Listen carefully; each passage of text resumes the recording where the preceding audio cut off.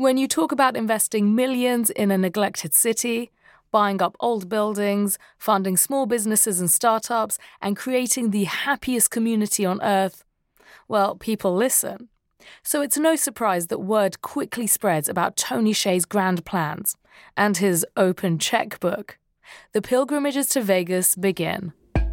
It's like that gold rush attitude. You'd be in downtown, like in a bar or on the street or doing something. You'd literally have people come up and say, I've got this great idea for an app. You'd be like, who are you? From far-flung entrepreneurs to local artists, everyone wants to get in on the action of the Downtown Project. Picture this scene. If you're in Vegas, if you can sort of buddy up with Tony at a party, like you're having fun and you get your startup funded, like that's kind of this amazing dream. No stuffy boardrooms and suits here. In Tony's Vegas, the magic happens at cocktail bars and late-night raves, or in his swanky apartment, famous for its wall of sticky notes filled with pitch ideas from various acolytes. Are we friends? Am I your employee? Am I pitching to you right now a concept? Are you considering funding my thing? And these blurry lines are exactly what Tony wants. He's not an ordinary leader. He's collapsing the boundaries between company and city, investor and friend, work and party. Just like at Zappos, the shoe business he built into a billion-dollar empire, he believes that if the Downtown Project unfolds in a fun, spontaneous, organic way, the rest will take care of itself. Who wouldn't want to get involved? It's sort of a recipe for getting, well, for one, a lot of smart people who are interesting culturally and innovating and stuff, but it's also a recipe for getting a lot of really predatory people around you who can engineer a situation where they can take advantage of your generosity and the fact that no one person can handle all that. So, will Tony's utopia prevail? Or will the qualities that once made him beloved come back to bite him?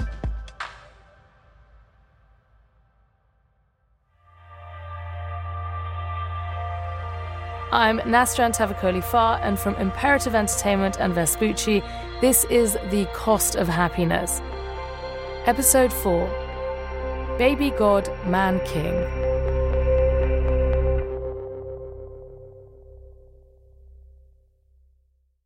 What's up, everyone? It's Reality Steve, your number one source for all things Bachelor Nation and reality TV. Every day, I'm giving you the behind-the-scenes juice and your info on all your Bachelor Nation stories, and also interviewing some of your favorite reality stars. My name has been synonymous with spoilers, but I'm so much more than that. Give me a listen. The Reality Steve Podcast, part of the Believe Network. Just search BLEAV on YouTube or wherever you listen. Afford Anything talks about how to avoid common pitfalls, how to refine your mental models, and how to think about how to think. Paula, while certainly you can mess up on $1 million a year, it is far less likely than it is on $30,000 a year. Right. I would meet wonderful people that were struggling with a budget that was super tight. It was 100% you need to make more money. Make smarter choices and build a better life. Afford Anything, wherever you listen. When you say to Las Vegas, they think, oh, it's horrible, sort of mercenary, and sure it is, right? And there's all the gambling. When I was there, I never gambled, but I found the people and the kind of spaces super interesting. Oliver Marlowe was part of the Downtown Project Gold Rush. Now back in the UK, he runs a company called Studio Tilt, which designs co-working spaces around the world. He started it after years as a freelancer, where he was trudging from coffee shop to coffee shop in search of a place to work. One day he thought, why don't I set up a shared office for freelancers like me, who could benefit from both collaboration and community? I meet him at a site he's working on in the city of London, in the heart of the financial district, full of cold, imposing buildings and serious-looking people in sharp suits. Oliver's been tasked with creating a more collaborative workspace for a company in the city. The space, on the 10th floor of a skyscraper, overlooks the famous Lloyd's of London building.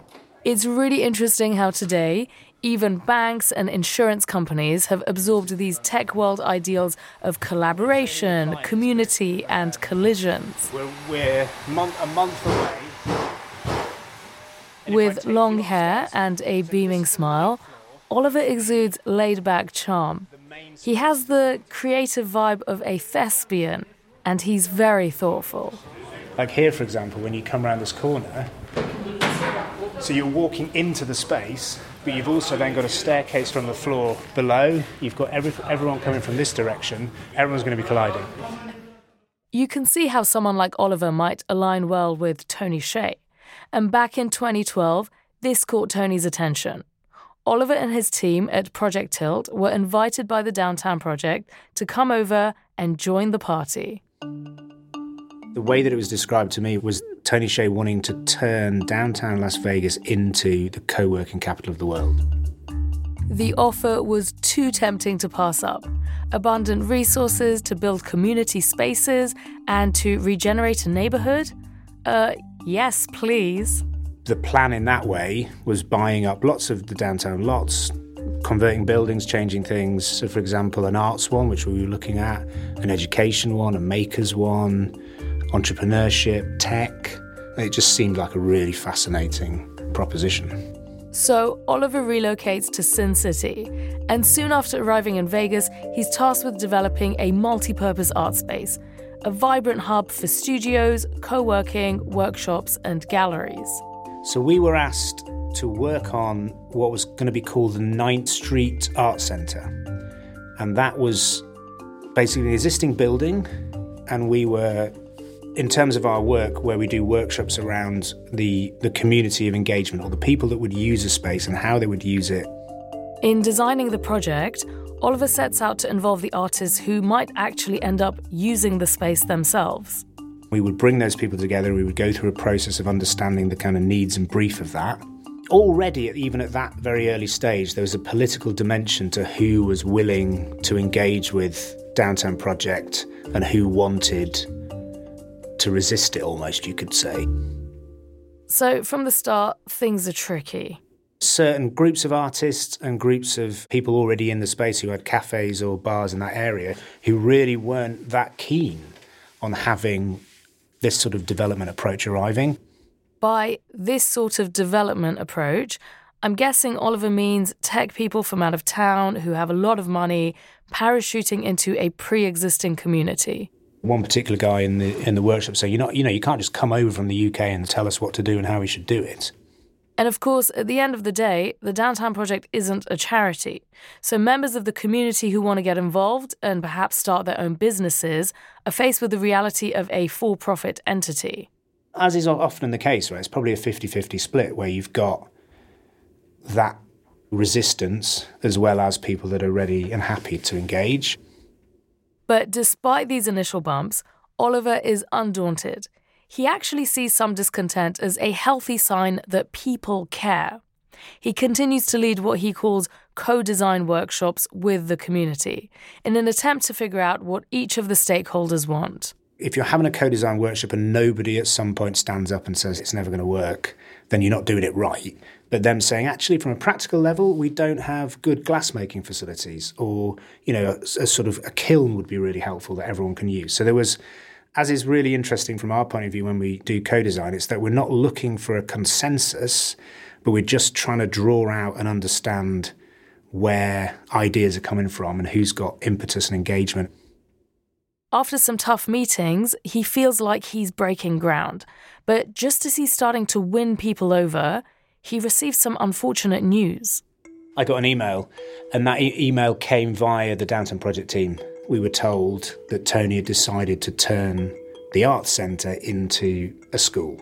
It's still there, I think. It's called the Ninth Bridge School. So that was then a total shift.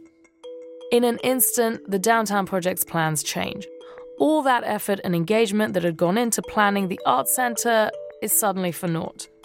The artists and community members Oliver had been carefully cultivating are not happy. A lot of shouting and fuck you and why is this, and, just that kind of disappointment, I suppose, that comes with being promised something and then having it taken away. For Oliver, this abrupt turn is demoralizing and disconcerting. He begins to wonder, does the Downtown Project have a strategy? I don't think there was a piece of paper somewhere that said the Downtown Project in 10 years will have 5 buildings and X number of people in the community. Again, you could sense that within the Downtown Project team that there was a lot of competing agendas anyway. The strategy, it seems, basically lives inside Tony's head. Felt like being in the court of like a Elizabethan king or queen, right? It depended on where maybe Tony's head was at certain times. Oliver realizes that volatility and uncertainty might actually be part of the DNA of the Downtown Project. It wasn't really clear what it was. Everyone you spoke to had a different sense of what it actually was and what it was for and how it would end up. Who and what is the Downtown Project for? Is it for Tony and his tech world buddies?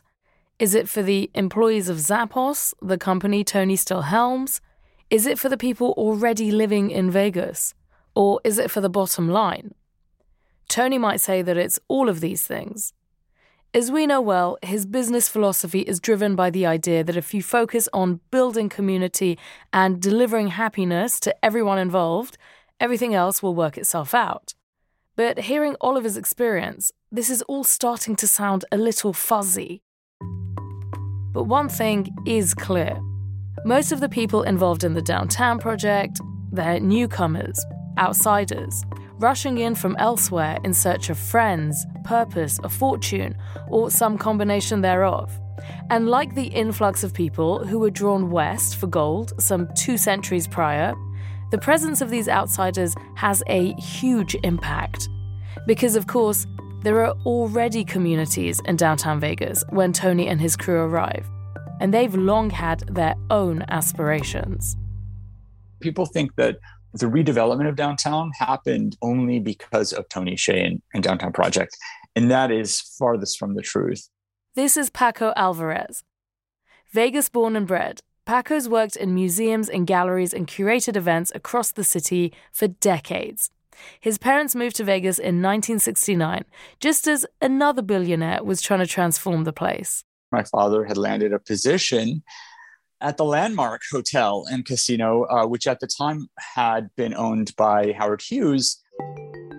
First, Paco follows in his father's footsteps, working in hotel restaurants. The Mirage had opened in 1988. The Excalibur opened. The Luxor opened. We opened the MGM. I stayed at the MGM for 3 years. Treasure Island opened up. I mean, the 1990s in Vegas was just wild. You know, everybody was making money. Paco's dad had specific ideas for his son's career in Vegas hospitality. He wanted his son to become a butler. There's not very many butlers left in Las Vegas today, but back then it was a very prestigious position. We called them whales here in Las Vegas. And a butler has to know how to cook, has to know how to launder clothes. And basically, when you are a butler for one of these very ultra-wealthy people, you basically stay in the hotel with them. They will stay in the mega suite. You'll have an adjacent room to yourself. And you're basically at beck and call 24/7 as a butler, but the money is sick. I mean, the money's in the hundreds of thousands of dollars, let alone the enormous tips. Paco applies to be a butler, but doesn't get the job. And anyway, he soon decides that hotel work isn't his calling. I quit, and I never worked in a hotel again after that. I've always been passionate about the arts, and that my career led me to work in museums in my first job. As Paco builds his reputation in the art scene, a new mayoral candidate runs for office in 1999. His name is Oscar Goodman, husband of today's mayor, Carolyn Goodman.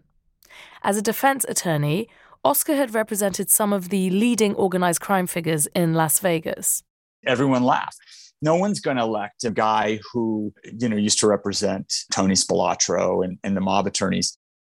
He is elected. And what does he want to do? Revitalize downtown Vegas and turn it into a cultural and artistic hub. Sound familiar?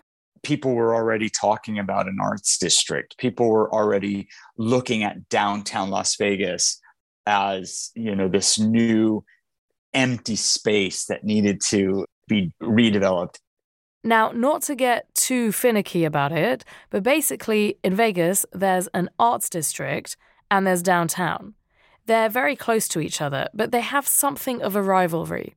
And back in the 1990s, people involved in the arts district see the potential of downtown.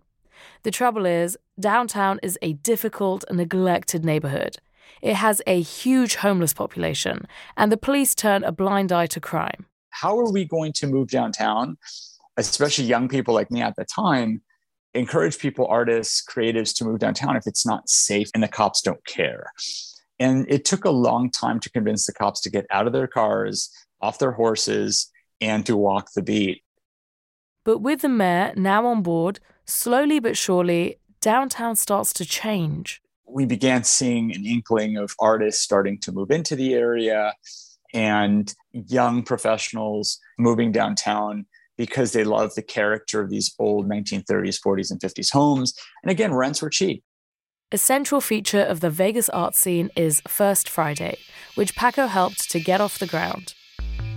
First Friday is really kind of the linchpin of the arts district. It's really what brings the crowds. And it started off 20 years ago as a ragtag little event of some 300 local artists. If you wanted to get an art fix in Vegas, you went to First Friday, which exposed you not just to the galleries we had in downtown, but also to art studios and artists. Just the sort of thing a shrewd developer might want to check out. I think it was a phone call from my friend Melissa Warren. And she called me. She says, Paco, are you available to give a tour of First Friday to a VIP? That VIP is Tony Hsieh. And one evening in 2011, Paco takes him around. He was very shy and very quiet, very reserved. The tour is pretty uneventful, but then... Unbeknownst to me, that literally 2 months after I gave Tony his first tour, First Friday, he would end up buying the entire event, which was a shock to the system. This is before the Downtown Project has officially launched, but the idea is already in Tony's head, and he's laying the groundwork. He sees the success of First Friday in the Arts District and perhaps thinks that he can use that success to his advantage in his quest to transform downtown. But for the locals, the purchase of First Friday is astonishing, and for some of them, it's very concerning. The arts community was petrified. They were like, oh my God, what's going to happen? And I took a very pragmatic approach to it. I said, I knew First Friday was struggling financially. Paco thinks we've been toiling away for years. Maybe this is the change we need. When Tony and company purchased it, it had already evolved into a small festival, into all of a sudden it becoming Burning Man. It was exciting. I mean, don't get me wrong. It was exciting. He gave it the spark, I think, that it needed, but it was almost kind of prophetic. Paco sees possibilities in Tony's sudden presence in Vegas. The arts are financially strapped, so why not use this outsider money to their advantage? He tries to source investment for the Liberace Museum, where Paco is chairman. The museum is a collection devoted to the iconically flamboyant pianist and entertainer.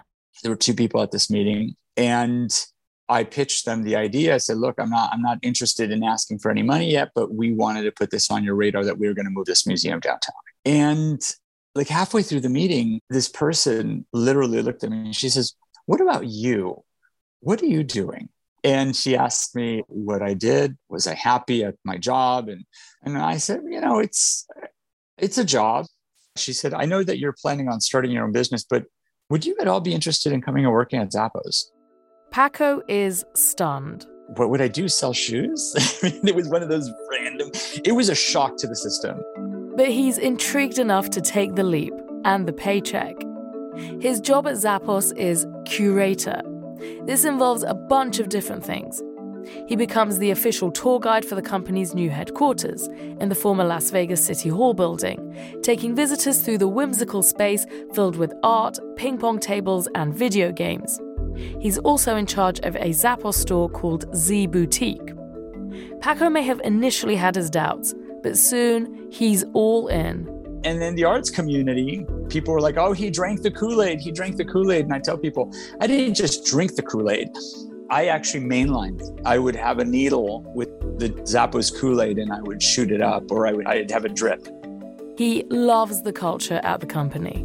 My desk was in a ball pit. I mean, it was really remarkable. I don't think there'll ever be anything like Zappos. And I'm glad I was able to experience that. And I got to experience what Tony was like. Many aspects of work are surprisingly relaxed. If you want to have a little shot of something in the middle of the day, it was not uncommon for people to have bottles of alcohol on their desks.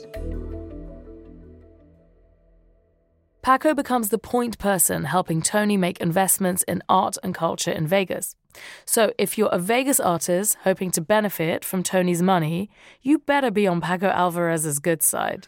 It was Paco Alvarez, I'm pretty sure, who was the person who said, hey, Tony Hsieh, there's this guy, Tony Bondi. Meet another Tony, Tony Bondi. I live in downtown Las Vegas. I've been occupied as an artist since I was about 5. I first met Anthony Bondi on a hot summer night at the back of Ferguson's, a beautifully refurbished motel turned into a retail space in the Downtown Project. He's quirky and brilliant, and he looks somewhat like a zany professor, cracking funny observations in between heavy analyses about the American West. Anthony thinks Paco directed Tony to his artwork. I had the great fortune to be involved in the glory golden years of Burning Man. So when it was time for the Downtown Project to begin purchasing art, one of my interactive pieces ended up in the lobby of Zappos. The piece is called Deus Ex Machina, and Anthony describes it as an evocation of a medieval model of the cosmos. It's a series of wheels with various figures on them. When you turn a handle, the wheels spin and the figures come into close proximity with each other. Interestingly, however, none of the figures actually ever hit each other. No collisions to speak of here. I made $3,000, which broke all of my records, my previous records for sale of a piece of art. This time, I pay visit to Anthony at his studio near downtown Vegas. There's some things hanging from the ceiling, loads and loads of feathers, big metal hoops. There's a box full of rubber balls, rubber snakes. The space is delightfully ramshackle and full of curiosity. It also houses some of Anthony's artworks. A favorite of mine is a piece called The Iron Curtain. So this is a large metal rack, and it's laced with row upon row of ball bearings. Now, when you step through it, it's really trippy. My senses were thrown off balance. It's really cool. It's so cool. It's kind of like, it's a bit like being in a kaleidoscope or something. Brent, Anthony's good friend and fellow artist, has also stopped by. I'm Brent Holmes. I am a creative roustabout living and working in Las Vegas, Nevada. I have been here since 1999 consistently. I've never made one slim dime off of the Downtown Project or Zappos.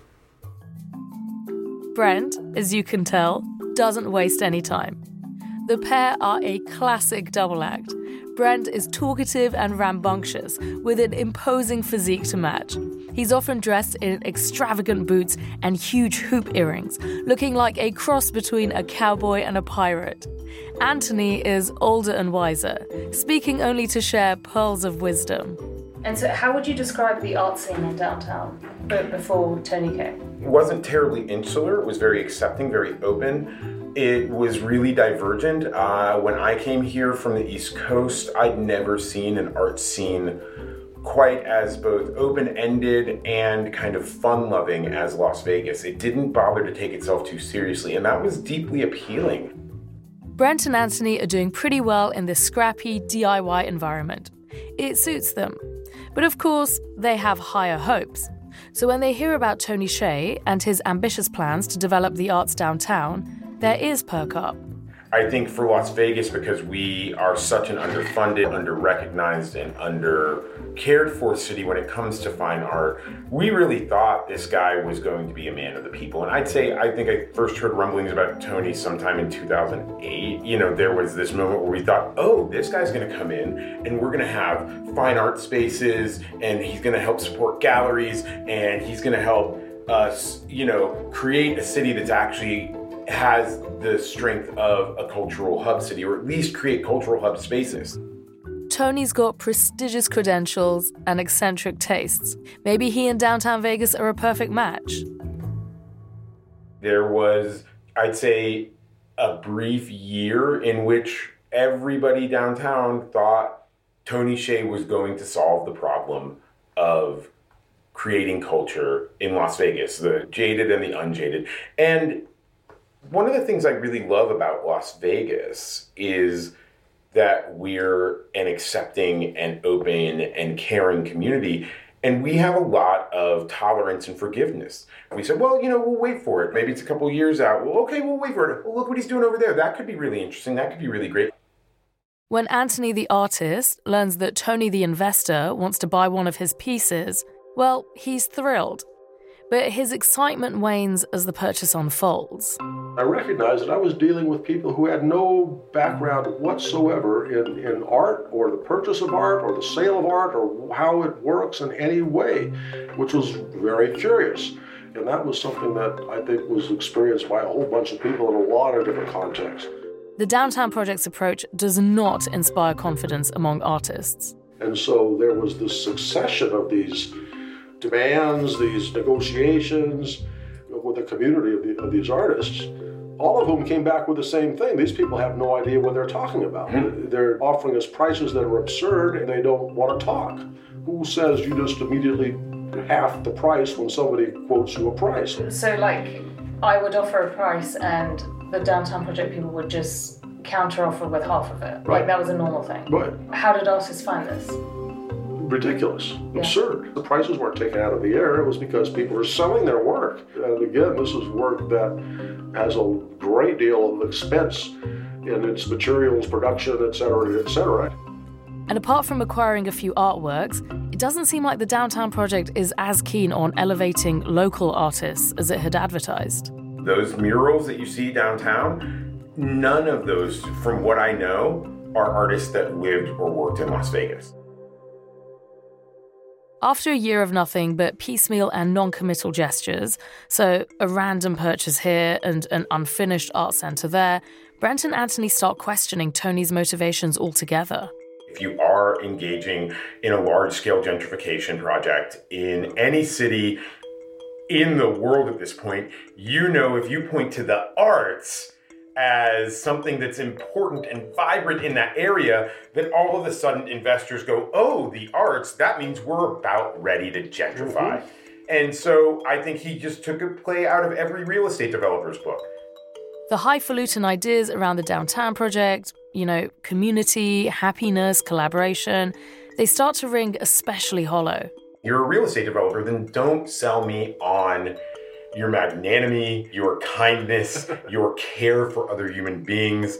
Don't sell me on your support. Just tell me this is a land grab, I'm gonna make a shit ton of money, and maybe you'll be able to have a bagel shop in the basement. And one day, while Brent is working downtown, he encounters something else that intensifies his concerns. I started to notice the Downtown Rangers and their activities towards the homeless population. The Downtown Rangers are a private security force hired by the Downtown Project. The Downtown Rangers were employed to be helpful to visitors to downtown. They wore brown button-down shirts, either pants or shorts, khaki, and they had a large yellow R with an exclamation point on the end of it. They would give directions and they would follow families around and be assistant to a certain extent. They were not armed in any way from what I could tell, but if a vagrant or a drunk seemed to be mildly problematic, especially on a busy Saturday or Sunday afternoon or evening, they would be the people that called the police. There was no, hey buddy, do you just need a glass of water? Hey buddy, are you hungry? For an organization purporting to build community, this is troubling. I came to terms with the fact that it had been a few years and I'd seen no real improvement or development or support for the fine arts community except for a couple of art sales like Anthony here. But B, I then was watching, sad little homeless men that, they were drunk or high or possibly mentally ill, that you didn't want them in your backyard. Who's going to say they do? But like, you were watching these same people that really did live down there being, forcibly pushed out. The Downtown Project, Brent thinks, is beginning to look like a charade. It was about then, and I was working there, so I was there every day, and I kept noticing, that guy that just said a really nice thing to me on my way to my car is now radioing for 2 more rangers to talk to this homeless woman on the corner. And by the time I get back from my car or my lunch break, the police have made the homeless woman disappear. If I was a multimillionaire that was about community and I was in a community with a homeless problem, then I would also be working towards helping to assist or house or change the lives of those homeless people, not treating them as the larger city apparatuses do as a problem that needs to be removed from the area so that the area can be more palatable for people with more delicate sensibilities. That's when I started going, I don't actually think these people are here for community. I don't think this man is here to benefit anyone but himself.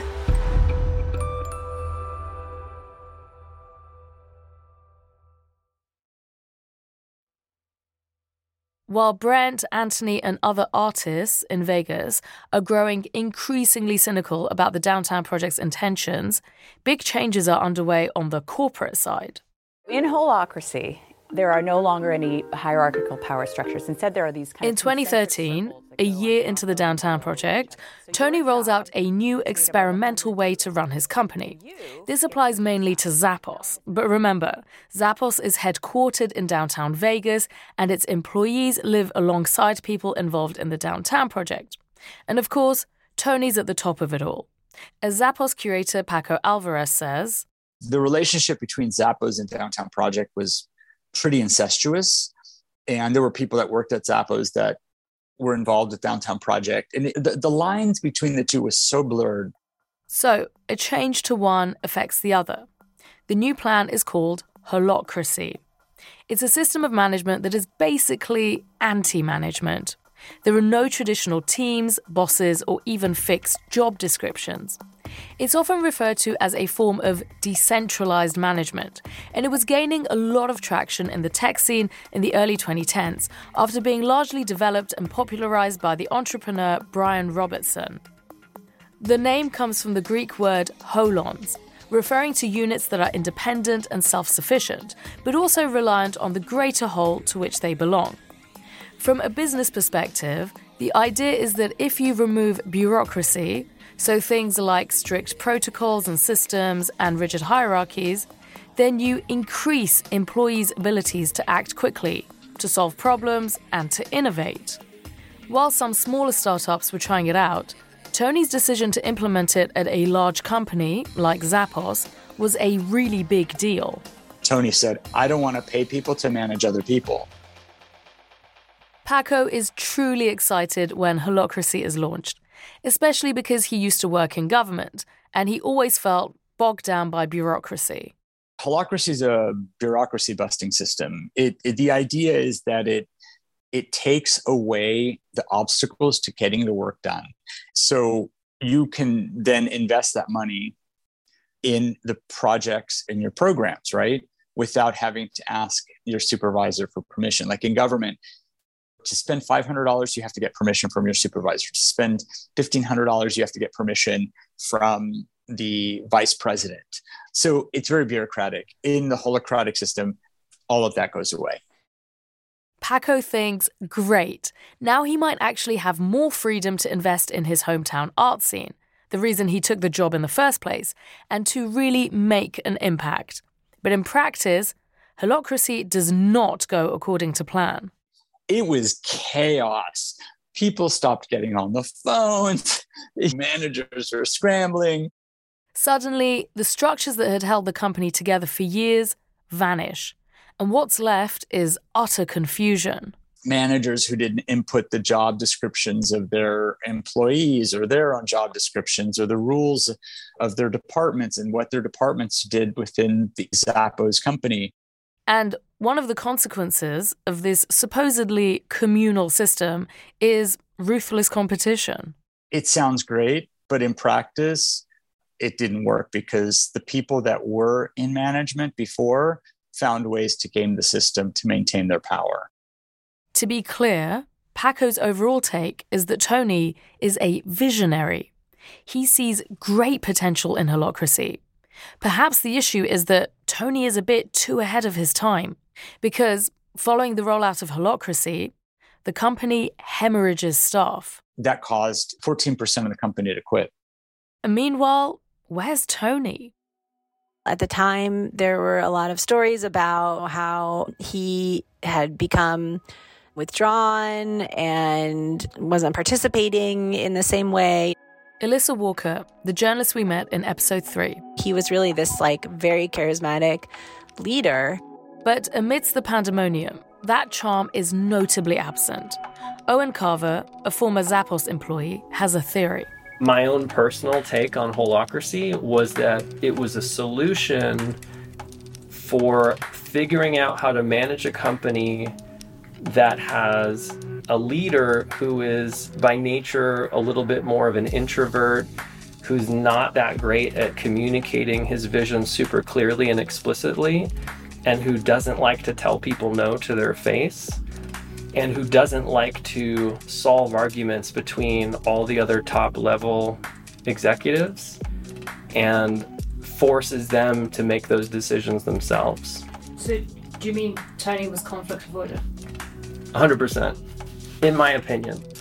And I have that perspective because of personal experience I've had at Zappos, interacting with Tony and with other people in management positions in situations of conflict. Wait, can you tell us more? So that we get a sense of what this conflict avoidance was like. There was some conflict situation that had arisen that involved me in the company, and Tony was very involved in the resolution of that thing. But then instead of, having a conversation about it, Tony just put a book on my desk. And I felt like that was, something someone who's an introvert who doesn't know how to have conversations would do. What was the book? The book was called The Right to Protest. Was that book to tell you have the right to protest? Honestly, I don't know. I don't know if he was saying hey, you should do more than what you've done. But it's but I don't know any of that because I didn't actually have a conversation with him. And maybe it's also my fault for not saying, hey, you gave me this book, but what do you mean? Let's talk about this. I figured he's the one with the most agency to decide whether or not it's worth his time and his day.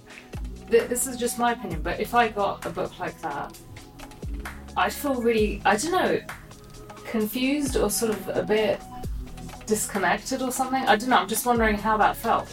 It felt really confusing. I felt like he checked out from essentially being a responsible CEO who, it's if you know enough to want to give somebody that book, it seems to me irresponsible to not have some kind of follow-on discussion about the context of what the heck happened. Even when they managed to actually talk, Owen's struck by Tony's inability to connect. He was able to interact with you and essentially have a full conversation in which maybe you're saying 90% of the words, but that where essentially has zero facial expression.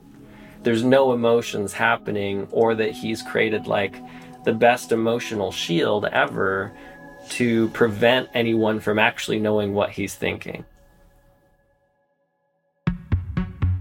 Various people I've spoken to tell me that around this time, Tony goes around with an entourage, 10, 12, or even 15 deep. It's hard to catch him on his own. He's simultaneously the center of the party and also hiding away. Even via email, Tony would apparently respond quickly, impressive for a big shot CEO.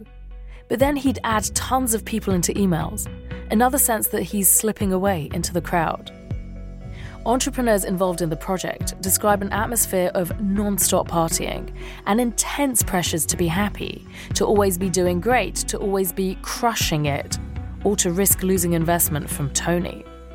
In his quiet, detached, and somewhat awkward way, Tony builds a powerful force field around him, creating an environment where it's not just hard to be down, but it's also hard to disagree.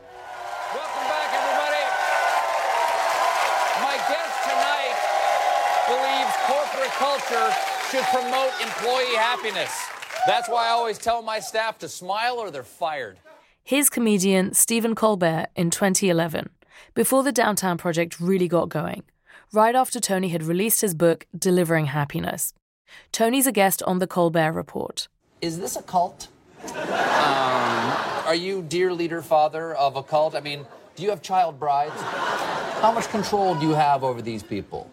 Well, that's why we came up with our list of 10 core values. So if you do a Google... Fast forward, and Colbert's words sound prescient. Nearly 2 years into Tony's grand experiment, something's rotten in Vegas. This vision that he's been so excited about is falling apart. There was a weird amount of fear for a place that was supposed to be unicorns and sunshine. Suspicion is brewing among people Tony and the Downtown Project are supposed to help. Every time somebody gets enough power, enough money, or enough clout, they decide that they're baby god man king and everybody's gonna listen to them fucking talk. Our eccentric visionary, our passionate do-gooder, is brushing it all under the rug. I believe Tony Hsieh's response was basically, bad things happen. We should keep moving forward to continue doing the good of the program. We thought we knew who Tony was. But what if we're wrong? For a lot of people, they almost described it as being in a cult. That's next time on The Cost of Happiness.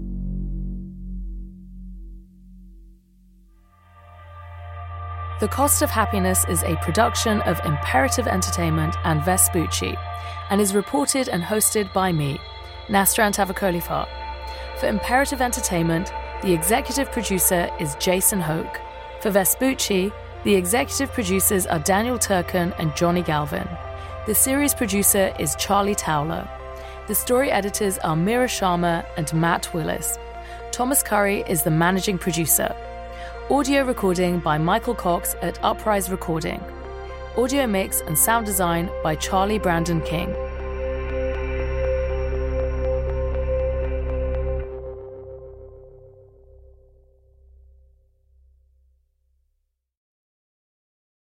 Welcome to Talkville, the ultimate Smallville rewatch podcast. Guest star Sarah Carter as Alicia Baker, although I didn't really work with her a lot.